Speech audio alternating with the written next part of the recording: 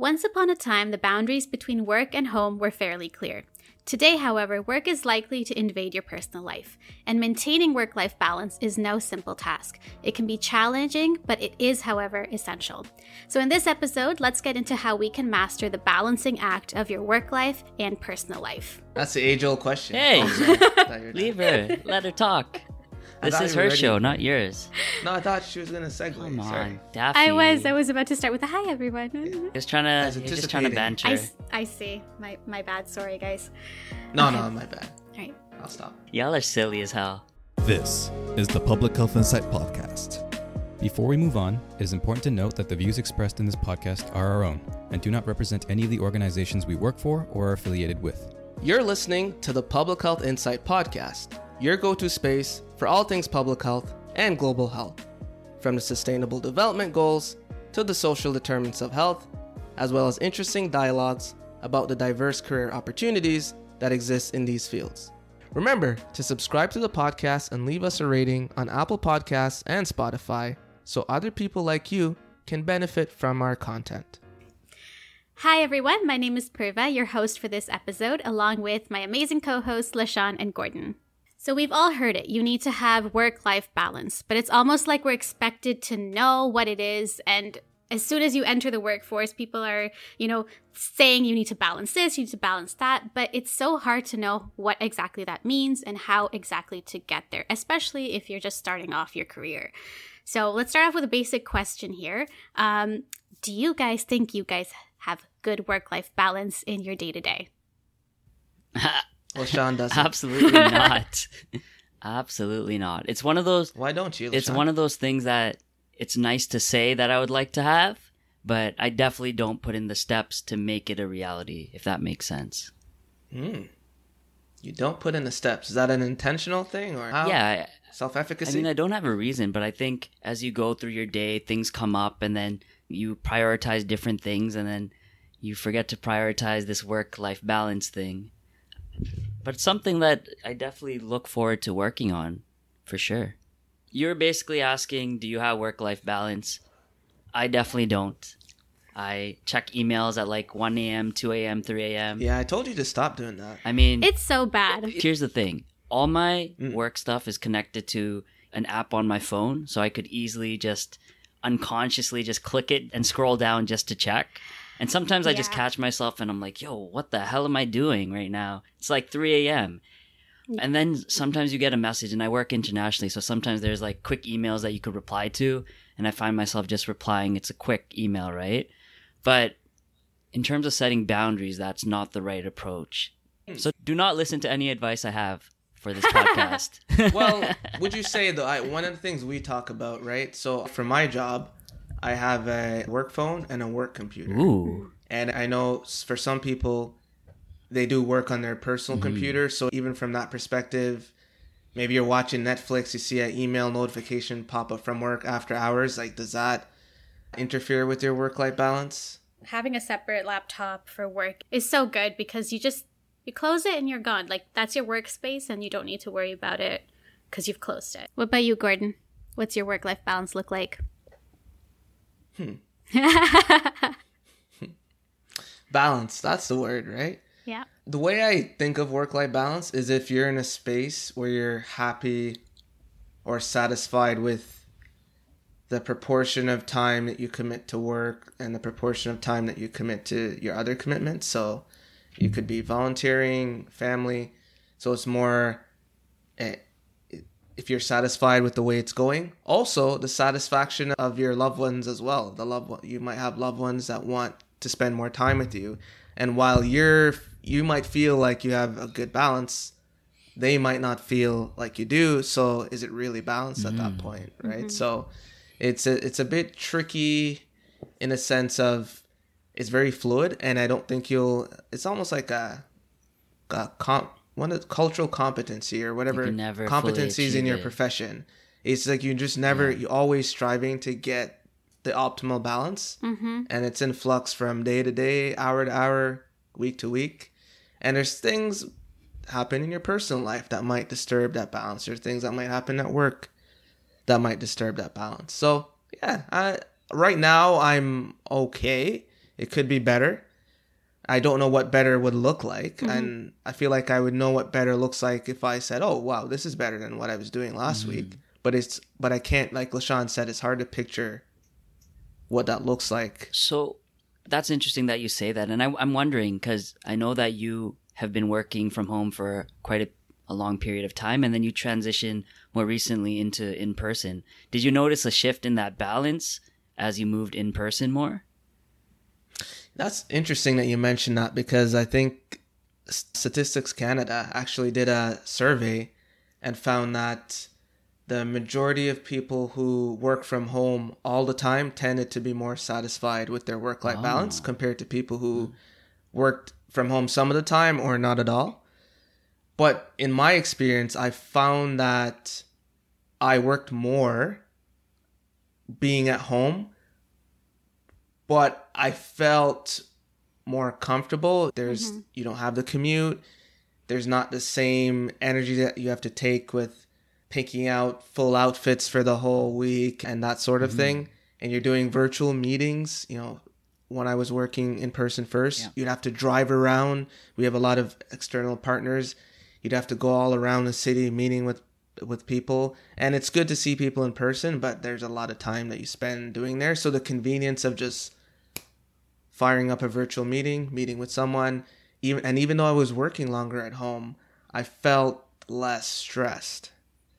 But working in the office, I feel like there's more of a boundary. Like, I go to the office, there's a start time, there's an end time, and if you want to work longer, chances are everyone who's in the office has left. So it's like that behavioral cue for you to stop doing your work as well. And that's something that I've been going through in the last couple of weeks. That could even go wrong, because if you bring your work devices home, and then that just gives you another cue to be like, okay, so work is done, but like I'm going back to work at home. So I bring my laptop home after the workday. So I do hybrid. So I'm in the office for 3 days, and then I work from home for 2 days. And I bring home my laptop every day because sometimes, for whatever reason, if I need to stay at home the next day, I have it just in case. Right. But I don't really reach for my laptop once I get home. I still think that it's not, like, if it's an emergency and I wasn't able to finish something, then I'll try and do it. But you're not in that space. Like, you've almost mentally clocked out. You've left your work spot. Okay. You're home. You're spending time cooking dinner, this and that. So I'm on the same boat as you, Gordon, that going into the office, I tend to almost be able to set limits easier than when I'm working on the days that I'm working from home. On the days I'm working from home, I'm very easily working a little bit longer. But I also think that might be because... Not taking your lunch and breaks? Oh my God. Yeah. I don't take my breaks as much when I'm at home. And so I think in the sense that with the Stats Canada bit where you were saying people felt more satisfied with their work-life balance, I think for some people it might be that they're able to, like, while working, they're able to maybe cook themselves a fresh meal, maybe throw in a load of laundry. They're able to create balance that way because they're in the same space. But in terms of the hours you put in, I think it can be different for everybody, which really brings me to that point where there is no perfect recipe of balancing out your work and life. It looks different for everyone because everyone's home life is different. And so what's that tailored approach. Okay. Yeah, so what's balance for me is not going to be the same as balance for you and Gordon. So I think the main thing is to not really go for like a perfect balance, but something that is realistic for you and caters to what is happening in your life. So I think the main thing is we should go back to desktop computers at the office so people can't take their work home. Yeah. No. I like that. I was being funny, but I it's feel, not funny. But honestly, when I don't have like a second monitor, I don't feel like doing work. Fair enough. Having a small laptop screen is not fun. Yeah. But one of the things you had said though, right? And it really clicked just now. It doesn't seem like, as much as we would expect it to be, that working longer is a very big dissatisfaction factor when you look at the other benefits that working from home gives. So I would think that a lot of these folks that work from home all the time that have reported a better work-life balance could realistically put in more hours, but that might be outweighed by, okay, I have my dog, right?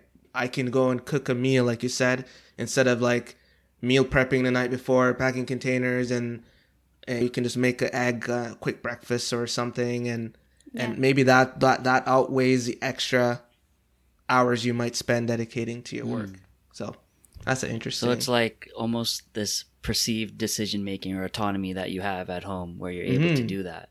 Like you choose to do more work, and forego things like breaks and lunch, and maybe use it for different things and take less time away from your desk. And maybe that's what people do. It's interesting though. I was remembering what you guys said about not knowing if where you're at with your balance is good or not. Like, are you actually in a proper state of balance? I think the best way is to just reflect on how you are doing mentally and physically, right? Like, are you overtired? Are you not finding time to mentally take breaks? Are you not able to pursue any of your hobbies or do any things with your friends and family? And is that making you resent your job or resent your day-to-day and feel like you're stuck in a rut? Or if you're like really close to burning out, those are really solid signs that you have probably a not good work-life balance. On the other side, if you've got less stress, you've got a really nice setup with seeing your friends and family, and you're feeling good or even being more productive at work, I find that tends to be a good sign of having good balance. Yeah, I would say so. I would agree. Relatable content on the not having work-life balance. Are you constantly tired, LaShawn? Constantly. Yeah. It's tough, though. I feel like there are certain steps we can take, and I think we got to do the best that we can. So why don't we go into that? Like, what can people do day to day or at work, at home? What are some things they can do to create a relatively healthy work-life balance? Don't do anything. Is this the part where you said you'll be quiet, LaShawn? Don't do anything I do. I'm just here to listen to Gordon and Purva. Yeah, let's put it this way. I think for me, the biggest, I guess you could say, barometer that I use to check when that pressure is getting a little bit unbearable is if I'm in a week and I say, wow, I wish I had more time for X. So that could be, I wish I had more time for work, wish I had more time for family, wish I had more time to hang out with friends. Then that's when I know it's not, the balance isn't working for that week. And then you have to assess how you can go about recalibrating. And this is something you're going to have to do every time. So whether that's, you talked about approaching burnout, I highly recommend that you self-intervene before that point, because the recovery is horrible. So I know I said, okay, if X and X happens the rest of the week, I'm going to snap. So I'll just mail it in, take a mental health day or sick day. I know some people aren't in a position to take that. Maybe they don't get paid days off, or they're working part-time or things like that. But that's when you have a conversation with if it's primarily a work stress, you have that conversation with your boss. If it's something at maybe home with your family, you have a conversation with your family that whatever's going on there is severely impacting your job performance. And those are the conversations that you have to be willing to have. And there's not a permanent fix. So you have to accept that you could be doing that quite frequently for the rest of your work life, essentially. Just putting my 2 cents in here. What are your thoughts on having these very rigid schedules of to-do lists and allotting time, certain times of the day to make sure you have breaks, etc.? Do you think that's sustainable in the long term? Do you mean like setting schedules for yourself? Like if that's sustainable? Like basically an itinerary for every day. I mean, personally, are you calling me out here? Personally, I don't think I could do that. Usually my schedule is pretty dynamic where different things are happening in my personal life. Work thing pops up. So a lot of things have to be reshuffled a lot of the times. In my case, that would set me up for a lot of failure. But I'd love to hear your experience with having this schedule that you're talking about. So I thrive on having a really good schedule. Sometimes, though, even when I've had schedules, like in times when I'm not working and I was in school, like I think it was second, third year, I was making schedules, but they were bad because I was overscheduling myself so much. Dang. Like so much. I would be putting in 12-hour schedules of studying on top of part-time working, volunteering, and I'd barely get time to like actually do anything. And that turned into, if I was actually having fun, I would feel so guilty because I'm not putting in 12 hours of work. So I think managing time is important, and for me scheduling works really, really well, but it has to go hand in hand with knowing what works for you. How much can you handle in a way that's healthy? I can handle 12-hour work days, but that's not healthy for me in the long term. That's not good. So really reflecting on what is the best way for me to actually be productive every single day and still be able to balance it out. So now touch wood, I think I have a really good idea of how much I can do in a day, and I don't overschedule myself. So I think that's the main thing. I never try and skip meals. It's not good for you. Don't skip your meals, you guys. Yeah, I think just reflecting. Make sure you learn yourself what your limits are, and make sure you're keeping those limits with people around you and not saying yes to everything, which is something I am struggling with. Oh, perfect. So I have a quick note there because we're talking about work, but what actually constitutes work? Counts as work, yeah. Right? Are we talking volunteering? Like when Gordon and I, and Purva as well, we spend a lot of time on Public Health Insight. I wouldn't necessarily consider that work. Like that's fun for me, but I do understand that it takes cognitive capacity and energy. Yeah. So I think just understanding that as well, because some people can do 8 hours of work. Some people, even though they're doing quote unquote work, it might be stuff they're passionate about, so they can go longer periods of time. Like Gordon said earlier, it's about understanding yourself and being able to set those limits and understand, is there a point where I'm going to just snap if this just continues? So just trying to get a better understanding of what you like and your energy levels and stuff like that. And it may be a better way to think about work-life balance, now that you bring that point up, LaShawn, is about balancing the things that you have to do and balancing those things with what you want to do. So have to do, in general, you'd consider employment. So you're employed. Of course, ideally, you're passionate about what you're working on, but it's a contract. You sign, you have to go to work. And then for your volunteer, it's something ideally that you want to do, not that you have to do. Right. But then that's competing with times that you're spending with your friends, time that you're spending with your family, time that you're supposed to be spending with yourself. I know self-care is a big part of this too. People want their own quiet time to read, to reflect, go for WALKS. My dog is here, so I can't say the word. Oh, yeah. I'll say it for you. If Gordon says walk around his dog Theo just pops up and gets super energized and won't leave him alone until they go outside the door. So, yeah, which is not good if I'm recording a podcast. Yeah. Is he beside you? Yeah, so...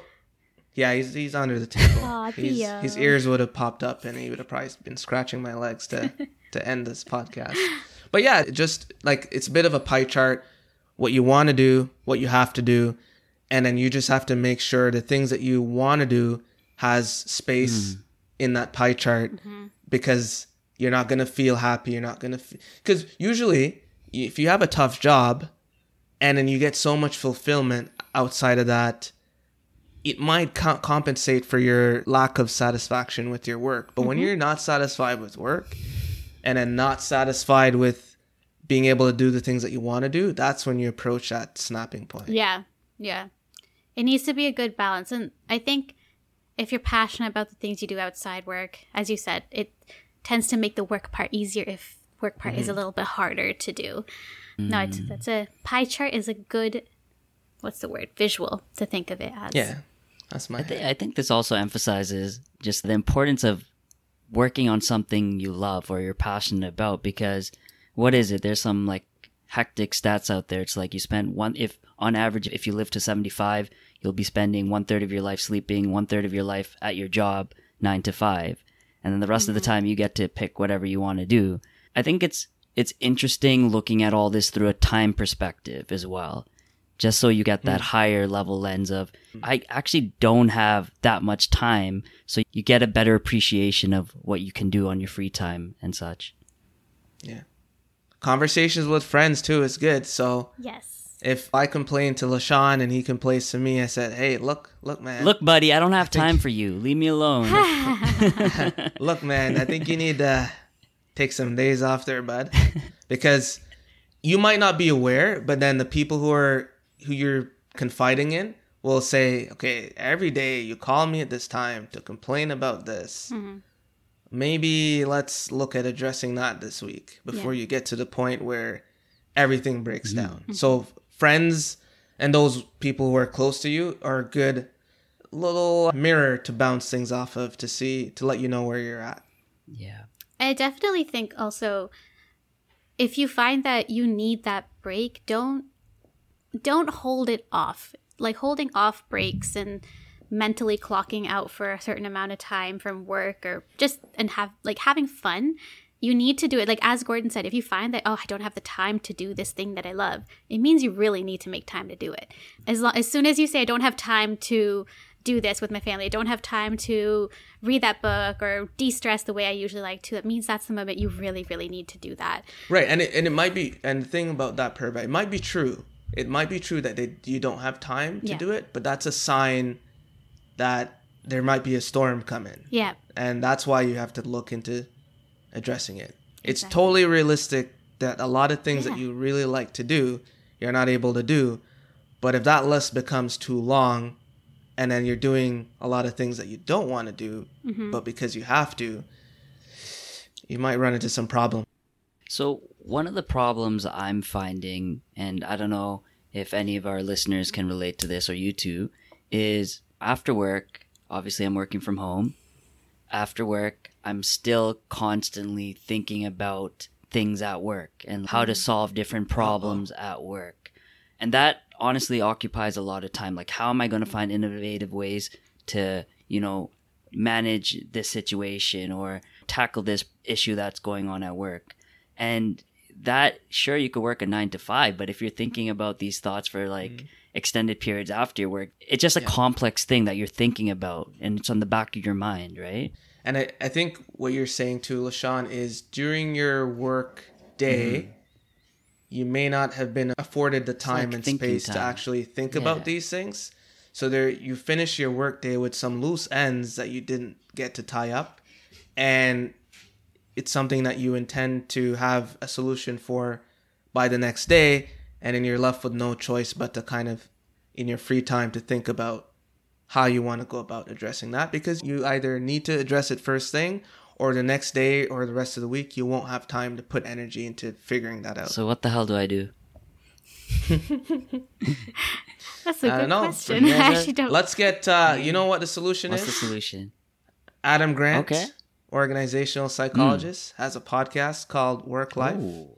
Solution is to listen to that and for Adam Grant to come on and tell us how LaShawn can we're really listen, we're really Adam, trying to get Adam Grant. Listen, buddy, we're huge fans. We just want you to come on our podcast. I know you're a big shot and everything, but we support the work you do.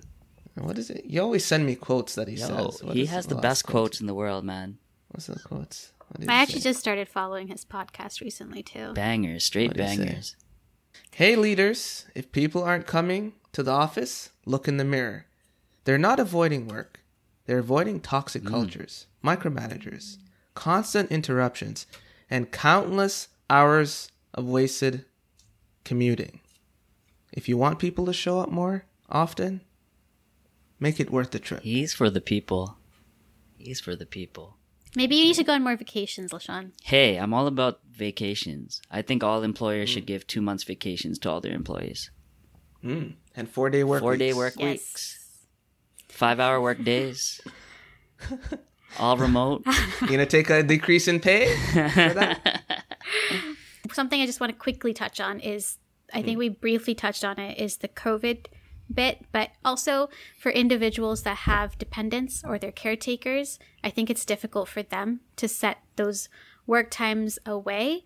And something that I've seen online for people that have difficulty in creating those spaces, having a good support system. So that's always helpful. I just wanted to make sure that we were putting that in there. And if the support system is maybe not enough, then always get in touch. If it's becoming too difficult to juggle work and life, get in touch with a mental health provider, talk to your employer. They sometimes have good support that you can use, but always be mindful and do check-ins with yourself to create this good work-life balance, just because it's very important. It's a continuous process because your family, your interests, your work life will constantly change. It's never going to be the same from one year to the next. So you got to examine your priorities, make changes if it's needed, but make sure you're keeping on track of your goals without forfeiting your mental and physical health. This was Purva and LaShawn and Gordon signing off. Bye. Peace. Hello. No, you can't say Hello. that. Nah, we're ending It's out. funny. Yeah. Okay. It's weird. It's weird. Thank you for listening to the Public Health Insight Podcast, your go-to space for informative conversations, inspiring community action. If you enjoy our podcast, be sure to subscribe and leave us a rating on Apple Podcasts or Spotify. See you in the next one.